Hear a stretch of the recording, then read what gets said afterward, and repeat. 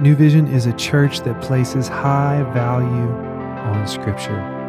The Bible is made up of 66 books, and in this next portion, we're going to be going through a few of those books as a church family. We hope this tool encourages you and equips you to lead your life well. Thank you for joining us today.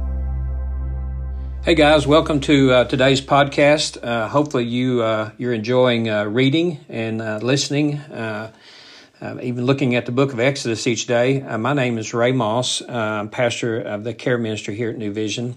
Today's passage is from Exodus chapter 32. We're going to look at just 1 through 15. And it appears to be right smack dab in the middle of Moses being that mediator of God's plan, his purpose, and really how they should live and bring glory to their Creator God, which is so unusual. But today I'm reading from the New Living Translation, which is really new for me. I really enjoy reading from different translations, especially those that bring God's Word more into our daily language. Now, it shouldn't be your only translation, but it should really be one of several when you're trying to better understand a passage. So let's read from Exodus 32, 1 through 15. Now, when the people saw how long it was taking Moses to come back down the mountain, they gathered around Aaron. "Come on," they said, "make us some gods who can lead us. We don't know what happened to this fellow Moses who brought us here from the land of Egypt." So Aaron said, "Well, take the gold rings from the ears of your wives and sons and daughters and bring them to me." And all the people took the gold rings from their ears and brought them to Aaron. Then Aaron took the gold, melted it down, and molded it into the shape of a calf. Now, when the people saw it, they explained, "O Israel, these are the gods who brought you out of the land of Egypt."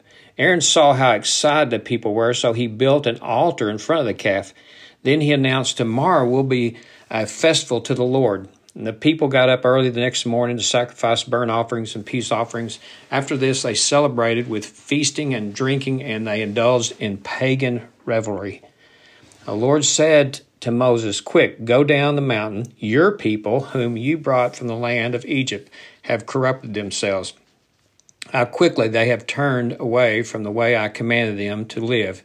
They have melted down gold and made a calf, and they have bowed down and sacrificed to it. They are saying, 'These are your gods, O Israel, who brought you out of the land of Egypt.' Then the Lord said, 'I have seen how stubborn and rebellious these people are. Now leave me alone so my fierce anger can blaze against them, and I will destroy them. Then I will make you, Moses, into a great nation.' But Moses tried to pacify the Lord his God. 'O Lord,' he said, 'why are you so angry with your own people, whom you brought out of the land of Egypt with such great power and such a strong hand? Why let the Egyptians say their God rescued them from the evil intention of slaughtering them into the mountains and wiping them off the face of the earth? Turn away from your fierce anger. Change your mind about this terrible disaster you have threatened against your people. Remember your servants Abraham, Isaac, and Jacob.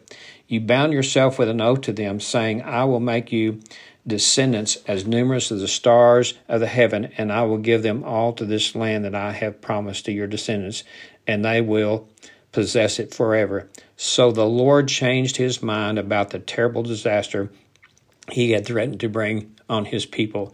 Then Moses turned and went down the mountain. He held his hands the two stones inscribed with the terms of the covenant. They were inscribed on both sides, front and back.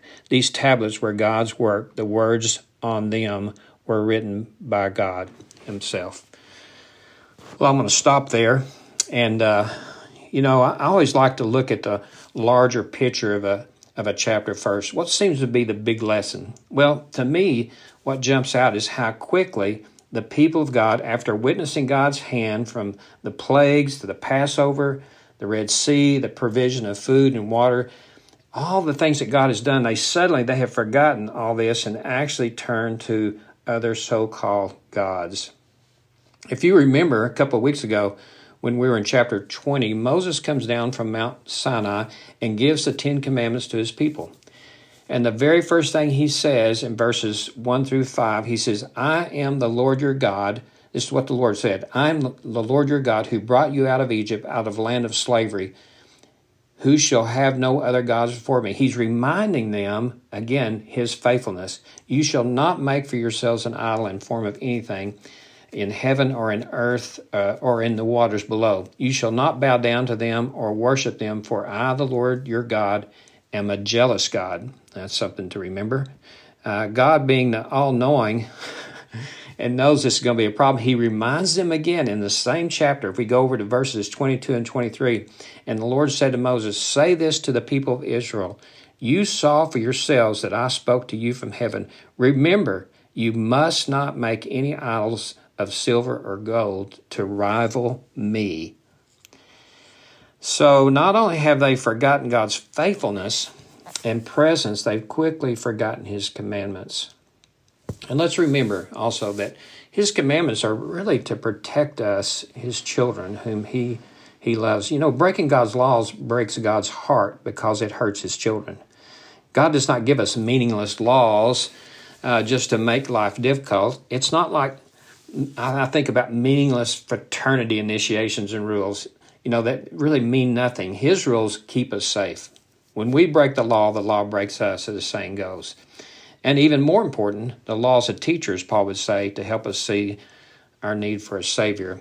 Now Moses has been gone for at least 10 chapters, getting all these instructions from God himself. Now, how long that was, we're not sure, but the people had grown impatient. Not the word used, but the word in the scripture says they saw how long it was taking Moses.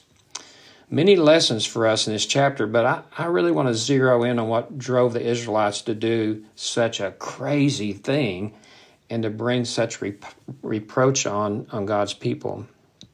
The driver behind the golden calf is really impatience. Maybe fear since the leader is gone and left them. Isn't it a bit funny how they refer to Moses? This fellow Moses, this guy.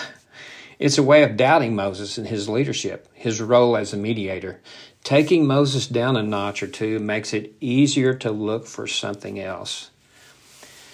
If I were God, I would have omitted this chapter. How embarrassing from our perspective. God's chosen people, and look at them, nothing more than pagan worship. And after all that I have done and shown them, I could just imagine God saying that. But God doesn't leave it out because it's really incredibly important for us today to see how quickly we can turn to other gods. Most commentators believe that the use of the plural word gods reflects they did not stop believing in God, but needed something in addition to him. They were not going back to Egypt at this point, but they certainly wanted to go back to the things that gave them comfort before, and that was the many gods of Egypt, and the calf was really central to those images. It's really very similar to what we see in the garden with Adam and Eve. Adam and Eve didn't wake up that morning and stop believing in God. He had walked with them, talked with them, provided for them. Maybe there was a time lag between Genesis 2 and 3, but maybe impatience started to set in. We don't know that, but for whatever reason, we see that Adam and Eve allow themselves to believe the lie that God is not enough. You may believe in him, but you need something else. What God provides is not enough, and the fruit of this tree of knowledge and good and evil will just be an addition to God's provision. They had really no idea the cost of this decision. This impatience with God could cost them and all of mankind. Patience takes faith. Faith in God who has been faithful and promises to be faithful. King David, in the midst of his persecution and waiting, he writes that great Psalms 27. Now, please take the time to read the entire chapter. It's so reassuring to him and even to us in these days. But he starts off with worship, which is what he does many times in the psalm. He says, the Lord is my light and my salvation, so why should I be afraid? And then we skip down to the end. And again, I hope you read the whole thing. He says, yet I am confident I will see the Lord's goodness while I'm here in the land of the living. Wait patiently for the Lord. Be brave and courageous. Yes, wait patiently for the Lord. What great words. Impatience and the fear it brings can be given to the Lord, or we can devise our own methods of dealing with it. In counseling, we use the words coping skills. Paul would call that flesh, really a self-directed life. That's exactly what the Israelites are doing. The golden calf is nothing more than their coping skills for their impatience and fear of being without a leader.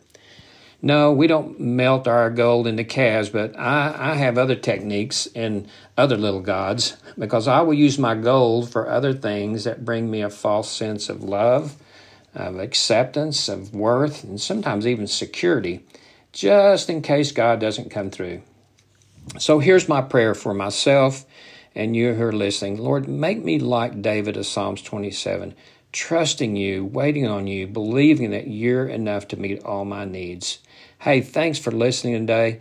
I will pick up on the rest of chapter 32 tomorrow, and I hope you'll tune in for it. Again, thanks for listening. Thank you so much for joining us today. We'll see you tomorrow as we hop back into God's Word.